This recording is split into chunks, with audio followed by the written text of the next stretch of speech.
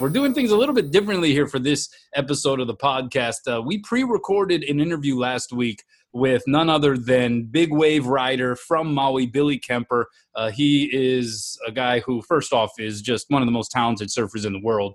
Secondly, he is pulling the curtain aside, if you will, to allow people to see up close this harrowing story and experience that he went through based upon an injury that he suffered while surfing off the coast of Morocco last February. This guy went through the ringer in terms of injuries, and his road to recovery was a long and arduous one, and it is now being encapsulated in a 6-part docuseries being released by the World Surf League on the WSL website, which premieres Wednesday this week, the 24th. And so that's why we're doing things a little earlier in the week here this week, because we wanted to make sure that we timed it correctly, the Billy Kemper interview going into that series premiere on Wednesday. Yeah, incredible story, right? Billy charges the biggest waves out there, and for this story to kind of unfold as it has during the pandemic, I mean, it's absolutely insane. And just the trailer for this thing looks epic. And for him to come back from what he's come back from is pretty awe-inspiring. And hearing him talk about it in our interview coming up, I think a lot of folks will enjoy it. And I'm looking forward to this thing starting on Wednesday. Yeah, I mean, we're talking about a litany of injuries, from a broken pelvis to a injury that shattered part of his side, left him with torn ligaments in his knee and hip. And it was basically a result of what he describes as the greatest surf session of his life. And we have often commented on just how different a breed those surfers are, right? When they go out there for their quote unquote recreation, or when they go out there for their athletic endeavors, it is quite literally risking their lives, putting their lives on the line to achieve what they want to achieve and to aspire for that perfect ride.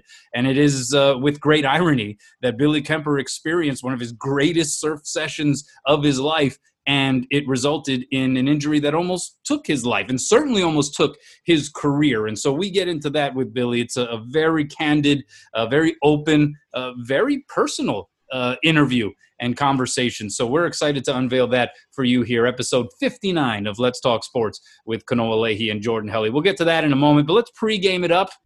Our warm-up topic, a little amuse-bouche to get things rolling, and we're going to start in college basketball, because can you believe we're only like 3 weeks away from the big dance, right? March Madness is almost upon us. So with that in mind, we've seen some pretty big-time matchups on the court here in the last couple of weekends, including this past weekend. You had a top 4 matchup, number 3 Michigan on the road against number 4 Ohio State. Buckeyes, of course, featuring former Hawaii high schooler Justice Sueing Jr., a guy who's averaging double figures for one of the top 5 teams in the nation. Anyway, Michigan got a big win on the road against the Buckeyes. Gonzaga continues to just steamroll through everybody. They're the consensus number 1. You have Baylor. I think everyone's in agreement that they should be number 2, that they and Gonzaga are, in fact, the 2 best teams in the land. But it got me thinking, who, with all of that said, would you consider the front runner for your National Coach of the Year award in college basketball? Yeah, there are a lot of great candidates, right? This Gonzaga team is just ridiculous. And obviously now they're into West Coast Conference play. And the West Coast Conference, I think, like many years, is pretty decent, but they're just rolling everybody in that thing. And I can't wait till they get to the tournament, and they'll probably be undefeated right at that point. And they'll be able to take on some of the big boys as they had early in the season. It's not like they shied away from anybody. I mean, they were playing big dudes, as they always do under Mark Few. Scott Drew right at Baylor, they're the 2 unbeatens. Like, is Juwan Howard the National Coach of the Year? Juwan Howard back at his alma mater at Michigan. You think of some of the other programs that are sort of flying under the radar. I think like Kelvin Sampson, the career renaissance he's had, the redemption story he's had at Houston. Greg McDermott, that just quietly just keeps winning at Creighton since they've moved from the Missouri Valley over to the Big East and are still just among the top 15 in the country. I think the popular pick will be Juwan Howard, right? They've only got 1 loss. They got a vote in the coaches poll, a number 1 vote, a first place vote in the coaches poll this past week. Didn't get any in the AP poll. But to me, it's Gonzaga. Like, so often we just discard the best team as sort of the coach of the year because they go, oh, well, they've got the most talent. Oh, they've sort of run the story. It's usually like the overachieving team and that coach who wins these type of awards. I'm going with Mark Few. I think that guy is amazing. I think he might be the best coach in the country, and the guy that everybody seems to forget about. He's perfect for that program. He loves Spokane, Eastern Washington. To me, it's Mark Few. What they're doing, the way they're just rolling teams, and the way that they rolled early in the season and here late, and the nice combination they've got of some youngsters and the veteran group they've got.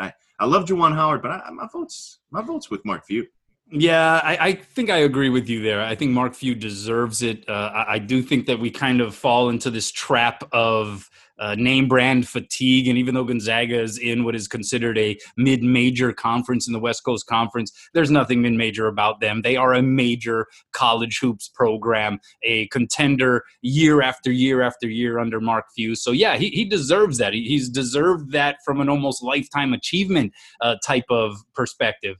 That said, I think if I were to predict what will happen, I think it will be Juwan Howard, because I think, like I said, the fatigue factor kind of plays a role, right? The established coach and the established program doesn't necessarily always get the credit that it's due, because we love the surprise story. And Juwan Howard came in, and there were people who were hearkening to the hire of Chris Mullins at St. John's, or even, Clyde Drexler and these guys who would go to their alma maters, and, what kind of head coaches would they be? And oftentimes those narratives were that they were underachieving head coaches. And Juwan Howard ends up going back to Michigan, right? That was the place where he and the Fab Five made all kinds of history and became one of the most popular teams in the history of college basketball. And there was a question as to whether or not this hire was legit. And as it has turned out, Juwan Howard is running this thing. And I think when you consider what Michigan lost from a year ago, they lost 3 of their 6 leading scorers. That included Xavier Simpson.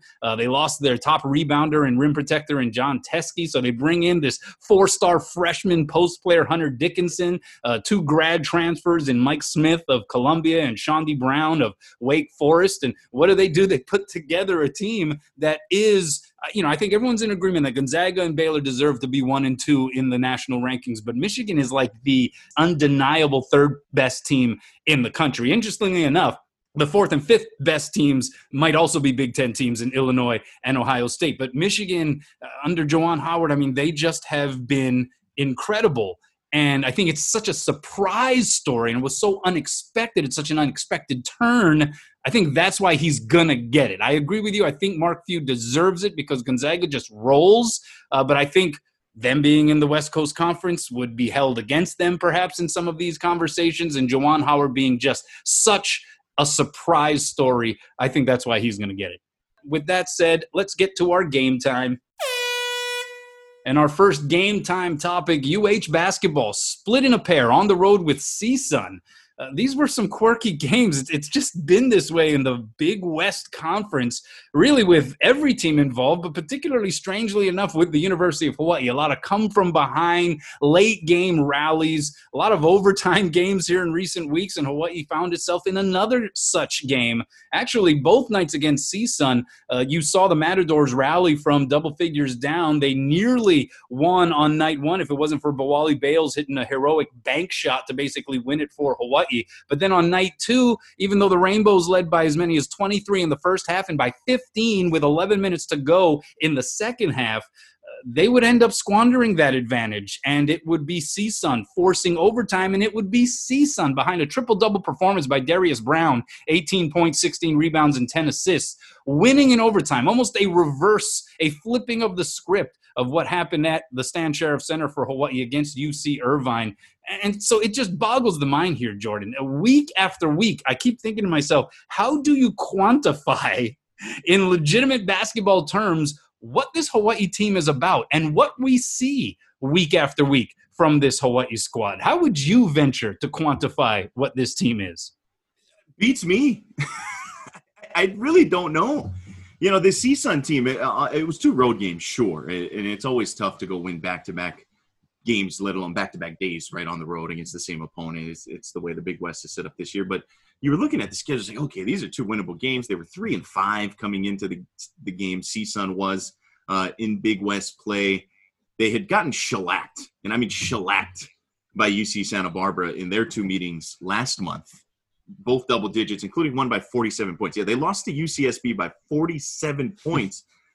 A UCSB team that Hawaii the week before nearly beat twice, the top team in the conference. And and played so well, especially defensively. And I think what we saw for the first time, at least that I can really remember so far here in the season, is Hawaii goes through these scoring droughts, right? We know that we have seen that is nothing new. And the crazy part is they're still scoring all these points now. The offense seems to be at least in a better place, even though they do go through these stretches. The first time I've seen that during those lulls offensively, the defense maybe suffered a bit, because what we've seen in previous games is their defense has really kept them in games. They've really allowed them to go through those lulls and still have a chance at the end of these contests. I think what we've seen, at least here in the two CSUN games, was they not only went through those dry spells on the offensive end of the floor, but the defense didn't quite match that on the other end. They weren't able to kind of lift themselves up on the defensive side of the court. And look, not having Justin Webster for basically a game and a half of that series, the second half of game one and then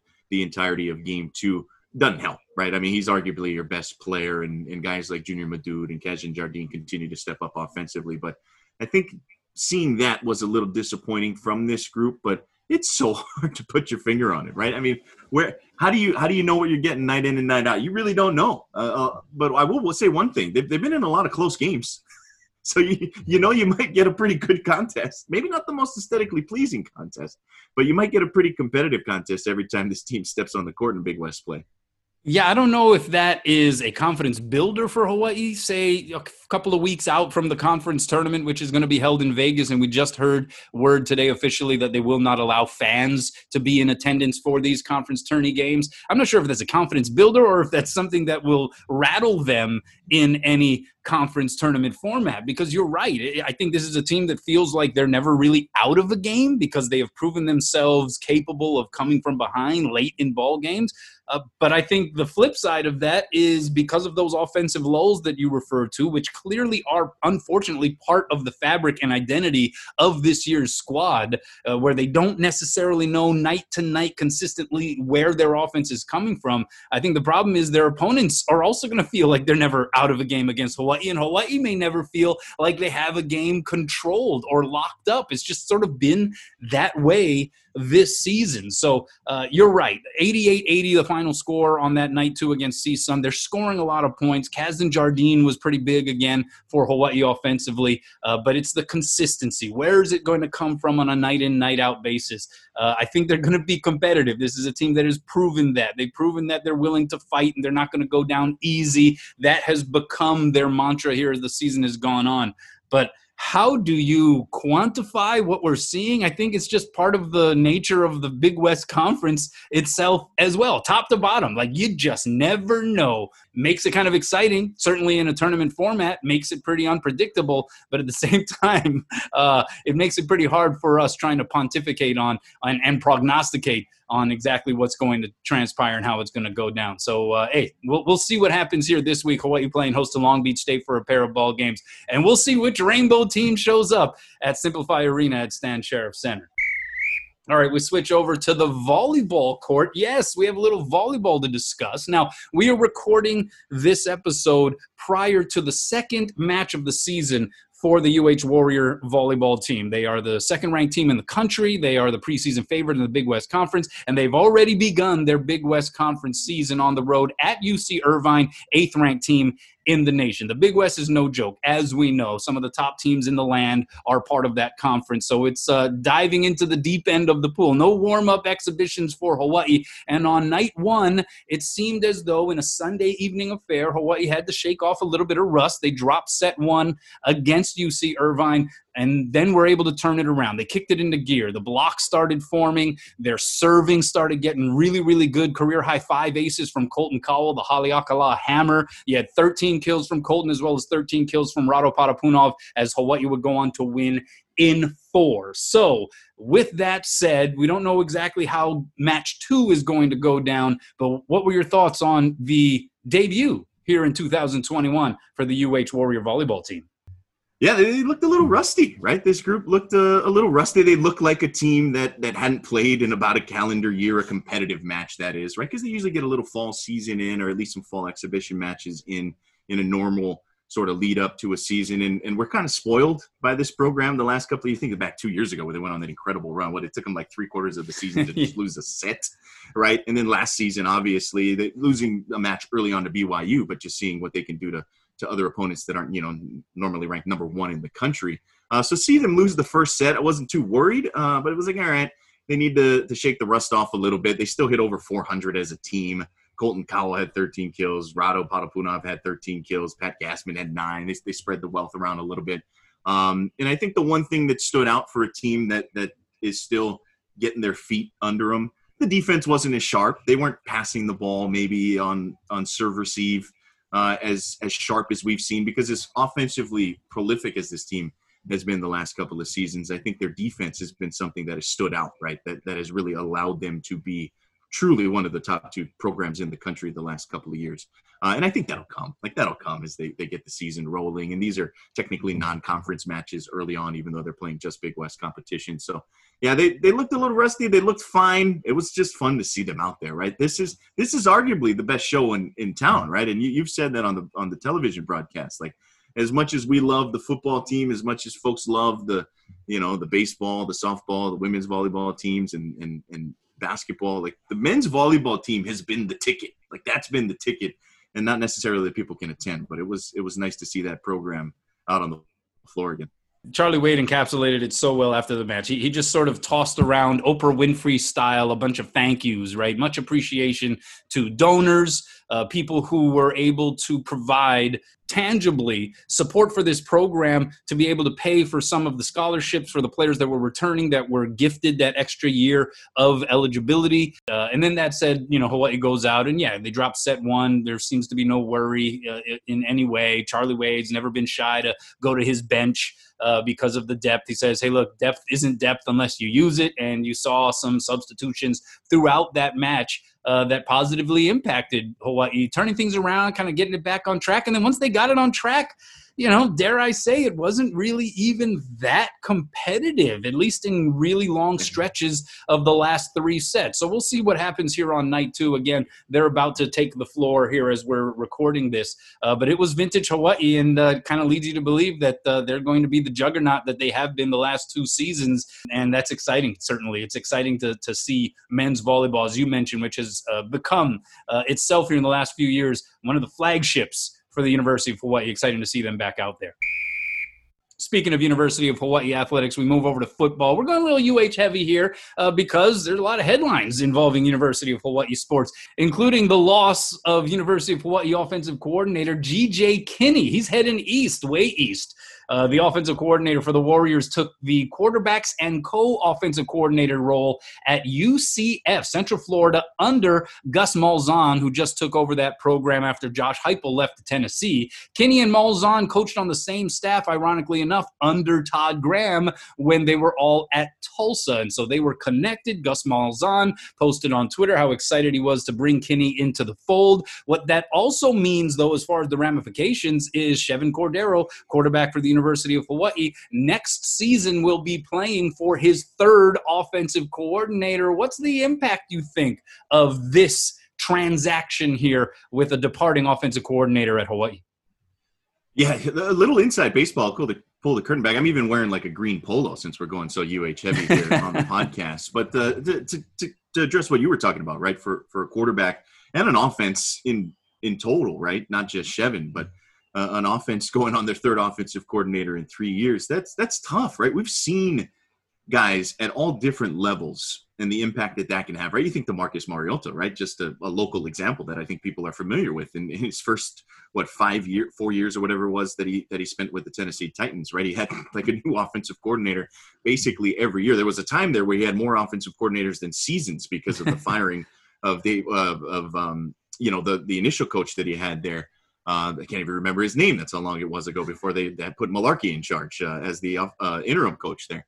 It's difficult, right? And the saving grace could be if they promote somebody from within the staff, right? If it's somebody on staff, they're running the same system, you at least eliminate that learning curve of having to learn a whole new playbook, a whole new set of terminology and things like that. That could be a big difference, right? That's somebody calling plays, that rhythm, that's always going to take a little bit of time. But if it is somebody that is familiar with the system that Todd Graham wants to run, you at least, sharpen the learning curve a little bit. You can speed that process up.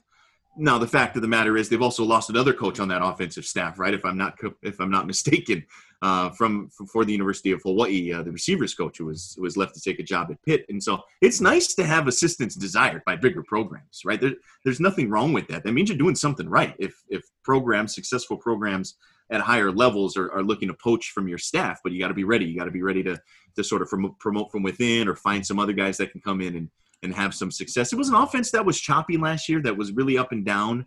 And I'm really curious to see what the next step in the progression is, and who is going to be the person that they're going to kind of hand the reins to, with an offense that brings back Chevan Cordeiro and a whole lot of other really talented weapons on offense. So it's an offense that's got a lot of potential, but a lot of question marks now going into the offseason.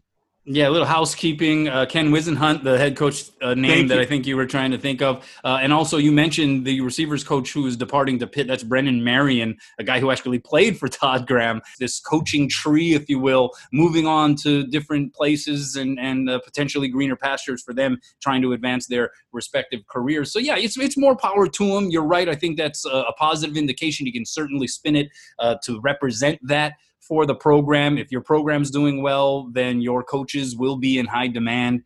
One of the benefits of whoever comes in to take over the offensive coordinator position is you have Calvin Turner, right? A guy who just was an unbelievable force in this offense last year, already declaring that he's coming back next season. You have a returning starter who's going to have multiple years as a starting quarterback under his belt, and those experience points in Chevan Cordeiro. So I think you have offensive pieces with some level of veteranship. So I'm not too worried necessarily about the offensive side of the ball, because you don't often inherit that level of personnel. You don't often inherit that level of talent from a previous regime. All right, speaking of quarterbacks, let's talk a little pro football here before we get to our Billy Kemper interview. Carson Wentz is changing teams. He is headed to the Indianapolis Colts in a trade in exchange for 2 draft picks. Carson Wentz appeared to want out of Philly. Philly appeared to be over Carson Wentz. They have Jalen Hurts, who they turned to late last season, even though they haven't necessarily given him the public vote of confidence. But this trade reunites Carson Wentz with Frank Reich, who was his offensive coordinator in 2016 and 2017 in Philadelphia, which were, without a doubt, objectively speaking, the best seasons that Carson Wentz had as a professional quarterback. In 2017, that was basically a year where he was playing like an MVP before going down with injury. So what do you think about this trade, the winners and losers of this trade, and seeing Carson Wentz suiting up as an Indianapolis Colt?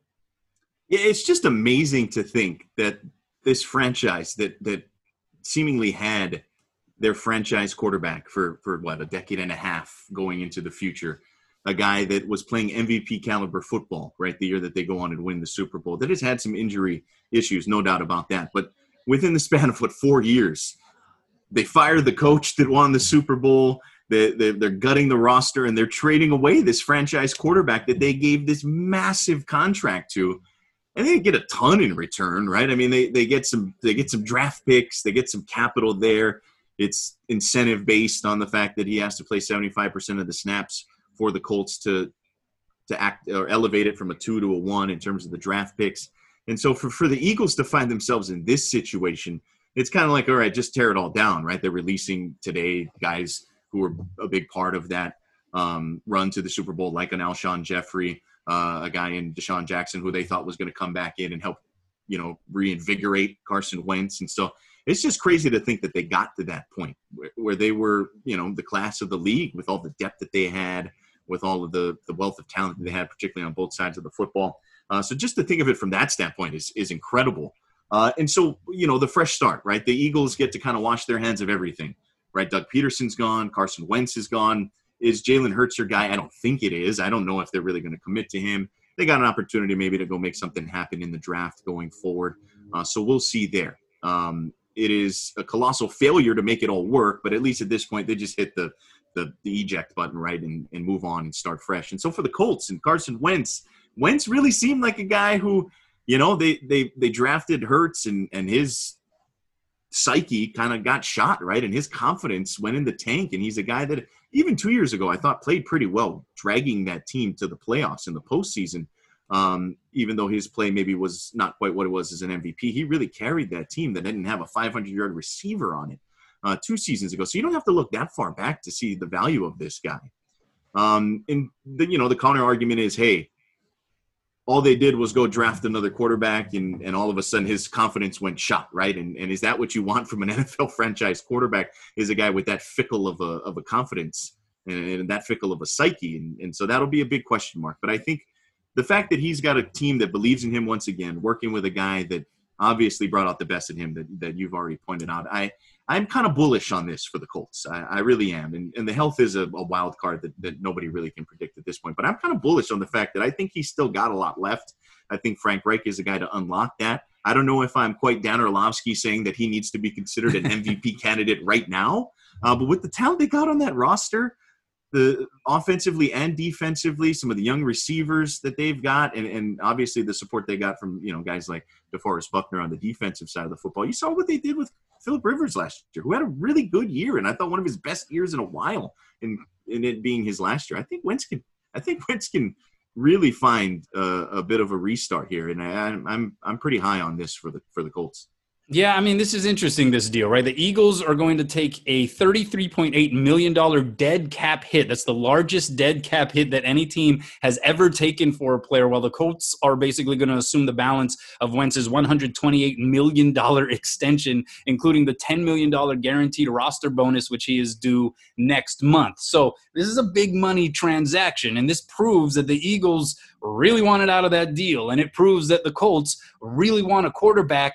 And if the baseline is Phillip Rivers last year, right? If the baseline is, hey, look, we want to invest in a quarterback that can be at least what Phillip Rivers was last season, I think Carson Wentz is a viable option. His confidence got shook, and he was not clearly the same quarterback that he once was. But I do think that a fresh start, a change in environment, and going to a team that has pieces around him, right? You have one of the best young talents at running back in Jonathan Taylor. You have a receiving core that still has a veteran in T.Y. Hilton. You have Michael Pittman, who had a breakout season. I think if Phillip Rivers can have the kind of year that he had, with an arm that seemed pretty shot and flimsy at times throughout the year, that if he could still lead the Colts into the playoffs and into that certain level of division contendership, then I certainly think Carson Wentz has the tools to do it. Can Frank Reich and company extract that once again and bring that out? That remains to be seen. But I do like the trade for the Colts because of the familiarity. If it doesn't work out, it comes with a huge price tag. So it is a big risk. But I think the reward, if you get anything close to what Carson Wentz was, I think that turns the Colts into a force to be reckoned with. All right, time now for our Domino's Hawaii main topping, and it's our interview with Billy Kemper, the Maui Big Wave rider, multiple-time winner of the Pe'ahi Challenge, a guy who suffered a devastating injury while surfing off the coast of Morocco last February. His tale of recovery is harrowing. It is now being encapsulated in a 6-part documentary, which we will get into with Billy himself. We pre-recorded this interview last week, so it is our pleasure, without any further ado, our chat with Billy Kemper. Hey, what's up, Billy? How you doing, man? It's great to get an opportunity to chat with you. Obviously, we've been seeing you doing your thing in the lineup at Pe'ahi, so obviously you're feeling all right. How are you feeling, though? Are you back to normal in your own eyes? It seems like that's the most frequently asked question over the last few months, and I don't know if I've ever felt normal in my life, but I feel good, and I feel very blessed to be where I'm at. The support that I have right now in the community that I'm surrounded in, it's so unique. I've never been in such a good place in my life, and I'm just very grateful for everyone who's helped me and just gotten me to where I'm at right now. Yeah, this is interesting because, we're being granted an opportunity here to talk with you as part of a way to promote this upcoming 6-part docuseries being rolled out by the World Surf League. And it's just simply named Billy. And it takes us through the journey of what was a very harrowing 2020 for you. Obviously, the entire world went through some levels of adversity here because of COVID, but obviously you went through something that was beyond because of an injury suffered when you were surfing off of the coast of Morocco in February. If we can start, obviously this film and this documentary is going to lay all of this stuff out, but kind of where we can start with how this project came about and what made you want to do it. What's crazy is today's February 18th. So about I think it was February 9th last year. I was sitting here at my house on the North Shore and the Vulcan Pipe Pro had just ended. And I looked at the Pacific Ocean kind of just shut down, and the Atlantic Ocean just started going crazy with swell. And there's a few places that I've been looking at going over the last 10 years, and I just haven't. The timing of everything never lined up. And a good friend of mine, Jerome from Morocco, reached out to me, and he's like, "Hey, there's like the swell of a decade coming here to Northern Africa." And I, pulled the trigger on going with Koa Smith and Luke Davis. And, we hit up WSL about doing a strike mission trip. They had this series called At Large, and they're like, heck yeah, like we'd love to be the supporters of it and, help you guys get down there. So we teamed up with WSL, went down to Morocco and scored some of the best waves of our lives. I've said that phrase so many times on surf trips, but truly, even the way this trip ended, I was almost ended the way it ended. I went through a very traumatic injury. All kinds of stuff, from broken pelvis to a completely reconstructed knee, lung damage, femur and quad muscle damage. And, I was brought back to the United States on an emergency evacuation plane. And, over the last, 6 months of summer, I was just blessed in such a humbled, unique surrounding of just intelligent people in California who really helped me heal on a level that I don't think I could have done without their support and knowledge. Not saying that Hawaii doesn't have good doctors or good physical therapists. I have a great physical therapist, Bart, at Physio in Honolulu. It was just the technology that California had as far as for a sports performance recovery. And, I turned it around pretty quick and came back to doing what I truly dreamed of doing. And that was just being me and surfing big waves this winter. So I did it all, under probably 8-9 months, and I feel great. And, that's kind of the story of the film. It's a 6-piece documentary series. First one will air next Wednesday, and then after that, it'll follow every Sunday. So it's kind of the whole thing. It goes to Morocco with us, and then goes into this injury, the road to recovery, the people who are involved. So grateful. Guys like Laird Hamilton, Gabby Reese, professional rugby players, Tony Hawk, all kinds of really cool people who are involved and then also the circle around me. And, it ended up turning into we're going to make a story about Billy. So that's kind of how it started.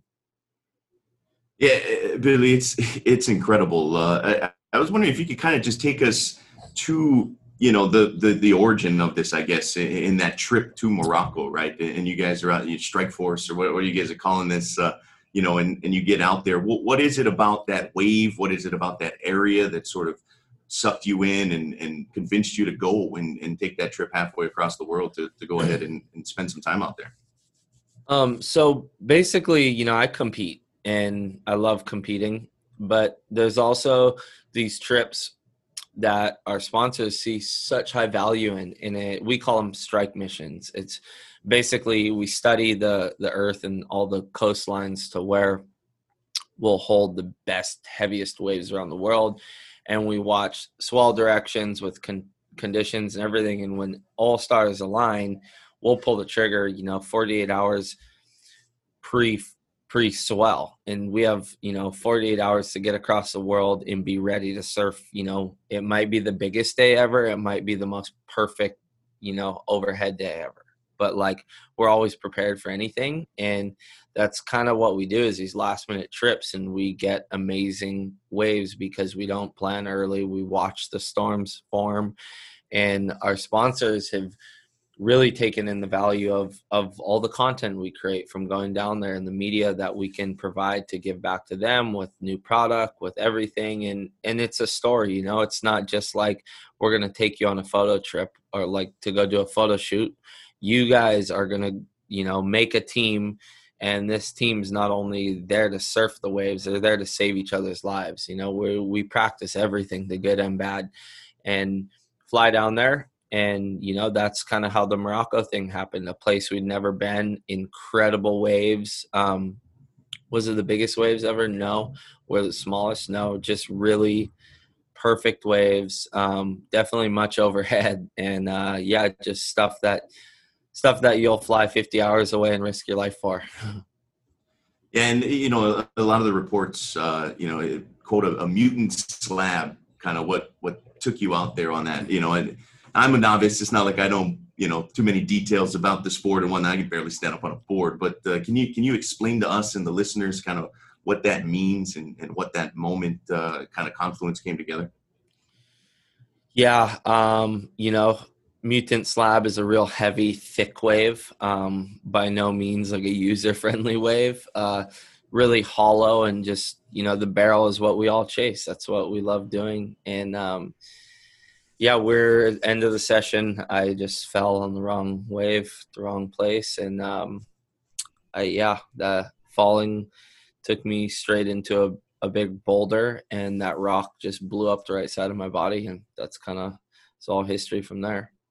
What do you remember about that moment? You had mentioned that over the course of this process, you don't recall a lot necessarily. Has any of that come back to you? Yeah. I knocked out when it happened from the impact, and it's weird. It was the most, post-injury, I'd never dealt with pain like this in my life. But in the moment of when it happened, it was probably one of the most like peaceful things I've ever went through. Just, I don't know, really, really just at ease, and a lot of emotions just letting go. And, then once the adrenaline wears off and, you wake up from being knocked out and your body starts to move, you realize that, your body's hanging on by a thread. That's when pain starts to kick in.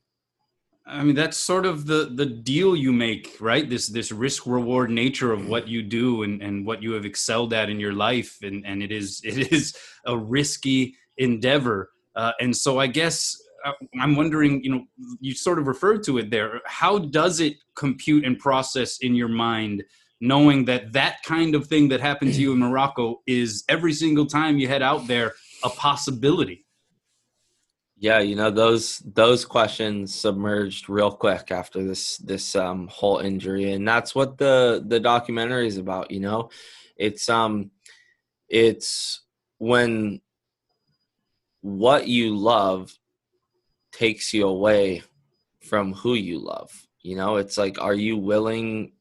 I love this sport so much, and is it like, am I willing to continue doing it if it's going to put me at risk of taking me away from my family? Like, it's hard, but I've found myself and who I am to be somebody right in the middle. I just have to find the right balance, and I can't live without my family, and I definitely can't live without surfing. So just trying to be present at both, and just get a understanding of what I'm after in the ocean.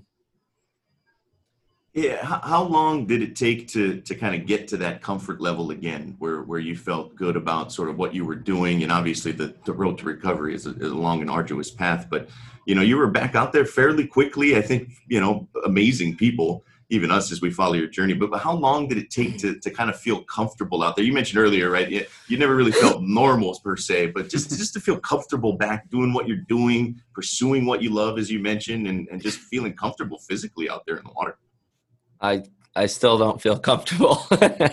No. I surfed Jaws on December 12th, and that was the scariest day of surfing in my life. I don't know. That was like test one of like how is this hip gonna move? How's the knee gonna work? And you know what?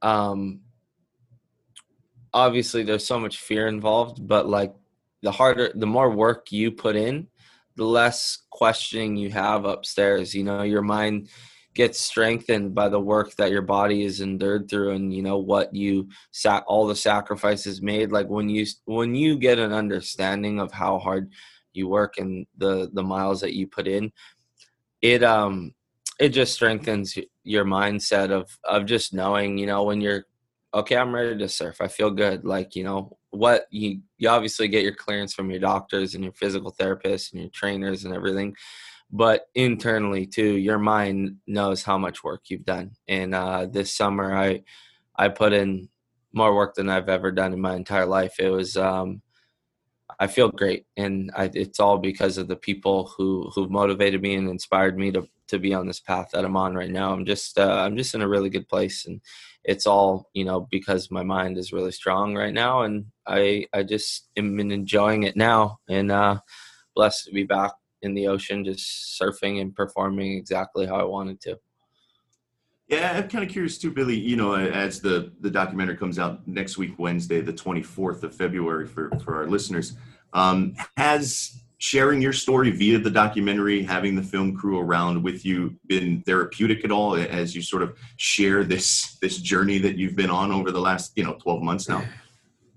Yeah. It's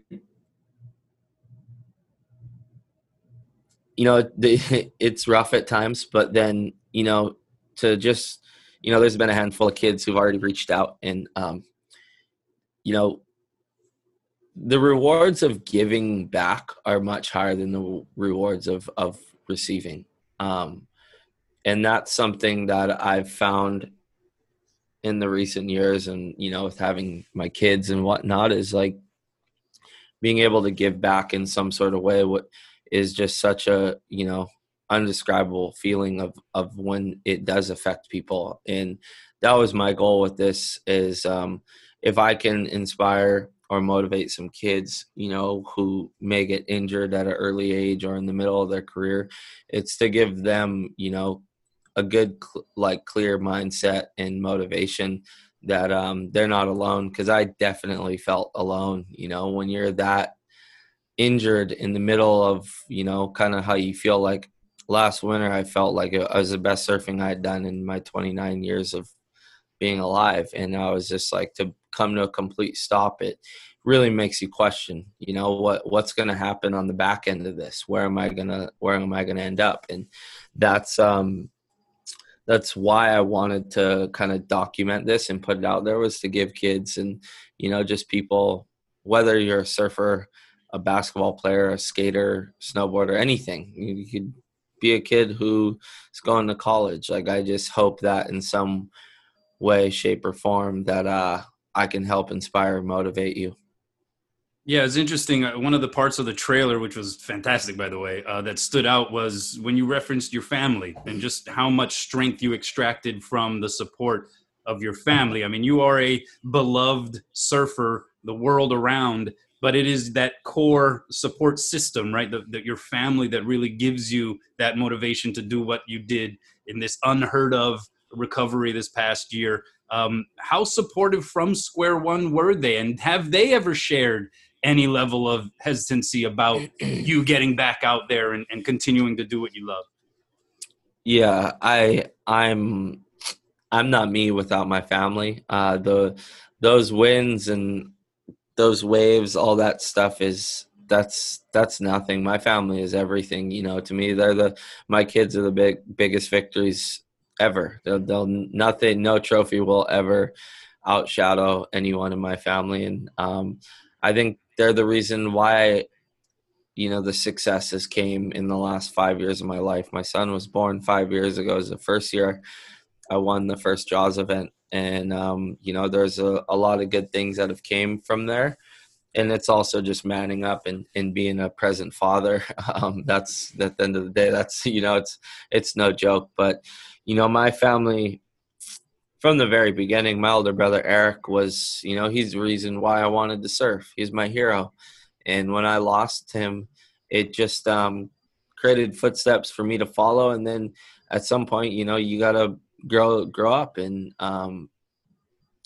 be who you want to be. And that's what happened. My brother gave me this perfect rollout when he left, and all these people to look out for me and help me grow up and watch over me. And, when you become a teenager and you want to make a name for yourself surfing, for me, it wasn't easy. It was hard. It was a dogfight. And it definitely, over the last 5 years of my life, have definitely blossomed with my family and my children being involved. So my whole life is motivated and inspired by my family. That's all there is to it. And another thing, it's like being from Hawaii, just because you're like, you don't have to be blood to be family. Like I've lost most of my blood family, and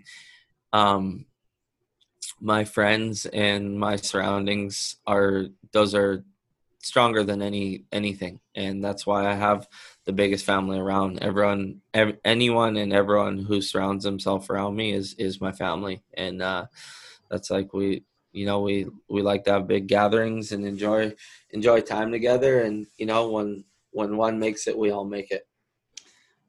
So I imagine that your level of appreciation when you're now out in the water is a little bit different. Maybe your perspective has been somewhat altered. And then you went through, from what I understand, another incredible experience just this past weekend where you were at Pipeline and you had to actually rescue one of your guys, Mikey Shaughnessy.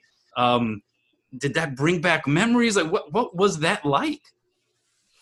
Yeah, this last week was emotional. It was Valentine's Day. Pipeline was as good as it gets, 10, 12 foot.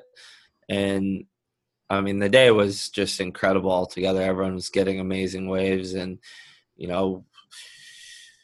Mother Nature just, did her thing. And Mikey had a really bad fall, hit his head, knocked himself out cold, took a handful of waves, being underwater. And he was first got to by a couple kids, Leo Fervanti. I forget the other two kids.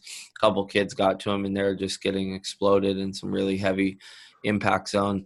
And as they got pushed in, I was able to come assist them and kind of take over from there as far as getting him onto the jet ski with the North Shore lifeguards. Dave also was there to help me pull Mikey on, and we took him straight up the sand, and the lifeguards did their wonders and brought him back to life, because at the point of where we got to him, he was gone. So it was very, very emotional for myself. I haven't been around something or like some serious pain.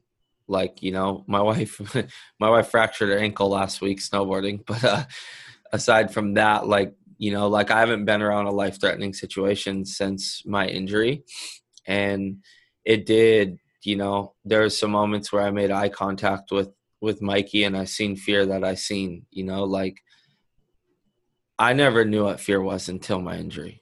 There's like, it's different, a whole different category. And I seen that Mikey was there as well. And it brought up a lot of emotions. I didn't surf that day after that. I was just, kind of numb. My soul was definitely rattled for sure. I wasn't that strong at that point, and I knew it was time to just take a step back and let the ocean, do its thing and pay my respect to my brother Mikey, and just give him, all of the positive healing and recovery that's needed, because we're just so blessed to have him back, here with us. Not his time, way too early for him.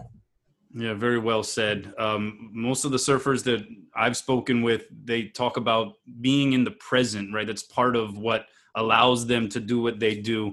Do you now think at all about the future and what is in store for you as we move forward? Yeah, for sure. I always look forward. I always look at the future. I always look at, what can I do better? Not for everyone, but just honestly, truly for myself. I love, I love surfing heavy waves and scoring perfect waves around the world with my friends. That's what I love doing, and documenting it has been such a blessing to be able to share it with people like yourself and my kids and their friends and kids who don't get to see the ocean. So that's been huge for me, and I'm really looking forward to continue doing that this summer. It's going to be a little difficult under the COVID regulations, but I think there's a few destinations that we can sneak off to and score some good waves. Well, this docuseries is going to be a great opportunity for people to understand you and where you come from and that support system that we spoke about. And so we're really looking forward to it. Your story is an amazing one. You have been an amazing example for so many. And so we wish you the best. We're looking forward to watching this thing. And we wish you many more monster waves here with high scores going forward, my man. Right on, you guys. Thank you so much. I appreciate it. And yeah, your guys' support is everything. So much love. And everyone, please be sure to check out my documentary series, Billy. That'll be on worldsurfleague.com starting next Wednesday and followed every Sunday after that. Right on. Have a good one, bro. Right on. Thanks, Billy. Right on, you guys. Have a good one. All right, big thanks to Billy Kemper once again. Yeah, that was something we were trying to do for a while. Remember, even when we were just doing the radio show, we were always trying to line up Billy Kemper. He's I imagine that the press junket stuff isn't necessarily the thing that really revs his engine, but he was kind enough to sit with us for almost a half hour, and so it was a great pleasure to talk to him finally. Yeah, that's the one difficulty, right, with guys who will just on 48 hours notice, like, fly halfway across the world to go chase some waves. It's kind of hard to lock down an interview time. It takes a little bit. And no, we were really happy to talk to Billy, and obviously it's quite the inspiring story and really, really cool stuff to kind of get his perspective on his journey and just kind of life, right? Pretty deep thinking dude, and can't wait for that documentary to air in a couple of days. Yeah, we'll be checking that out for sure. All right, time now for our post game.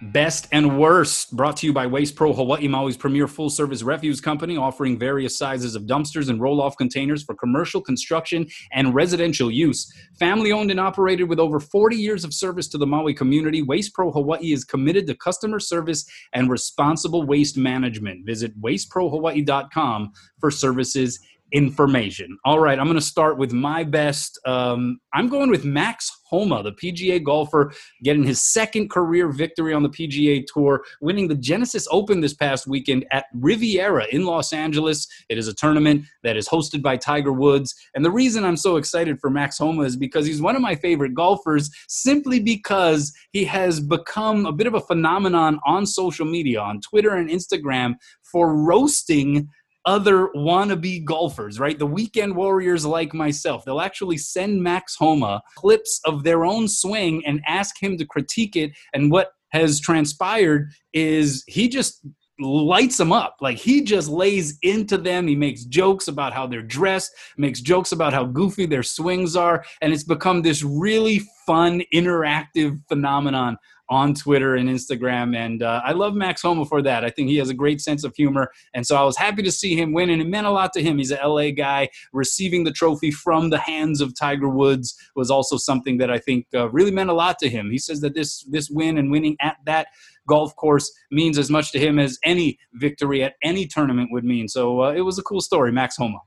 Yeah, it really is. And he's a guy that now he can say, right, not just the zingers on social media, that something that I think golf fans knew. The dude can play, right? And seeing him go ahead and finish that thing and getting the trophy from Tiger, which is always kind of cool. Tiger maybe not quite optimistic on being ready for the Masters. I was watching a little bit of the CBS broadcast, and then Jim Nantz was interviewing him, and it didn't sound overly optimistic that his back was going to be ready. But it was Max Homa's weekend for sure, and props to him on the big win.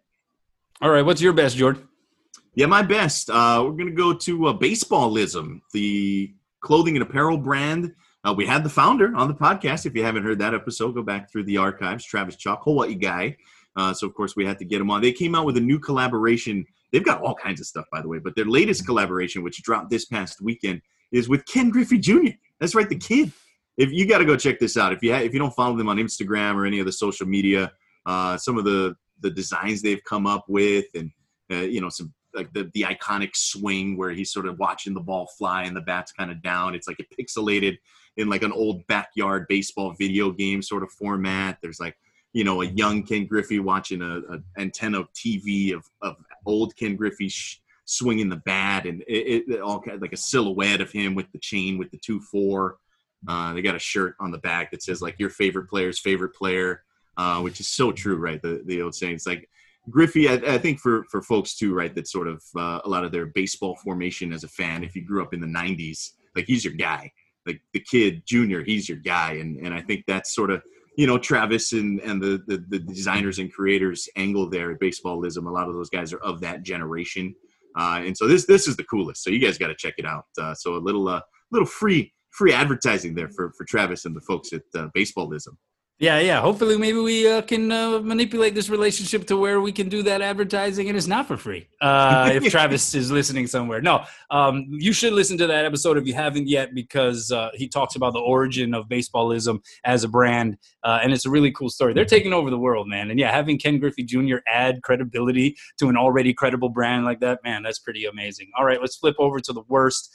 My worst. That viral video, I think most everybody has seen it, of that kid at a camp hosted by Cam Newton, a football camp hosted by Cam Newton, and the kid basically talking trash to Cam Newton in what was a very sort of disrespectful display. The kid has since publicly apologized for good reason. Hey, look, if you love or hate Cam Newton and the way he dresses, some of the Superman antics, I happen to love Cam Newton. I think he's gotten a raw deal over his career. He takes more of a beating than any other quarterback and rarely ever benefits from any of the penalties called in such situations. And maybe he isn't the quarterback that he once was. But this is a guy who won a national championship, #1 overall pick, an MVP in the NFL. He has made a butt ton of money over the course of his career. There is nothing you can say, especially if you are an aspiring football player, if you're just a teenager, there's nothing you can say to criticize Cam Newton. You should be thanking your lucky stars that he is even close to you enough where you could actually learn something from him and pick his brain. Cam Newton's been there, done that. I hate to sound old, but I'm going to be the old man here. The kids today, man. Youth is wasted on the young. Show your elders some respect. Yeah, come on, man. Now, we're going to sound like the old guys and whatnot, but that's okay. That's okay. You think back to some of those old, like when Michael used to put on some Michael Jordan, and you'd have some of the kids kind of messing with him a little bit, but it was more playful, right? It was a little more tongue in cheek, and he'd clown him a little bit, but like this kid was being straight up disrespectful. Like you can't do that to the former MVP of the league. This guy like single-handedly carried the Panthers to the Super Bowl, and come on, Cam Newton. I used to hate Cam Newton, like Auburn Cam Newton when I was a younger, maybe a little more immature. I wasn't a big fan, but I love Cam. Like I think the guy is terrific. He has fun. He is joyful. He's good for the game. But you can't have these young bucks coming in here and showing that kind of disrespect. I hope he got clowned by his friends afterwards, because that's terrible. That was terrible, man. Yeah, like he's calling him a free agent, and like teasing about being a free agent, and it's like, dude, you gotta check yourself, my friend, because Cam Newton, if you were to build a quarterback in a laboratory, if you were to build a granite statue, right, forge a granite statue of the perfect Adonis-looking quarterback, it is Cam Newton, man. It is his physique. It is his smile. It is his ability. Everything about him. He has been and was the most physical force we've ever seen at that quarterback position. He deserves some respect. All right, what's your worst? Yeah, my worst. We're going to circle back to Carson Wentz here. So he wore number 11 in his days at North Dakota State. He wore it through his first 5 years in the league, all with Philadelphia, obviously. But Michael Pittman Jr., the Colts standout young wide receiver out of USC, he wears number 11. And usually when those things work, right, especially if you're a big-time name, if you're maybe a veteran, you're maybe a quarterback, you're making a lot of money, you come in, you give a little money to the young buck or something like that to give them your number, and everybody's cool with it. Buy them a car. I don't know how these transactions go down, but usually there's some compensation involved. Michael Pittman says no, where he's not giving it up. and Carson Wentz is going to have to find a new number. And so if you're Carson Wentz, right, it's like, damn, man, my old team didn't want me. Now I got to come in here. I got to change my number. But according to some of the reports, Pittman was saying that Wentz asked him, called him straight up, said if it was available, and he told him no, and he was really cool about it. And he said, I was thinking about changing the number. Anyway, so to me, I think the way you turn this around, right, you make it not the worst. It's a fresh start for Wentz. Find a new number, make it your own, right? Number 11's gone and done with. That's in Philadelphia. Go ahead and create a new chapter for yourself there, C-Dub. All right, that's our best and worst, brought to you by Waste Pro Hawaii, Maui owned, Maui operated, for Maui's people. Thanks once again to Billy Kemper for joining us. That was a big thrill for us. Hit us up on Twitter at Kanoa Leahy, at Jordan Helly, or at TalkSports808. We will do it again next week, Jordan. Have a good one, my man. Looking forward to it.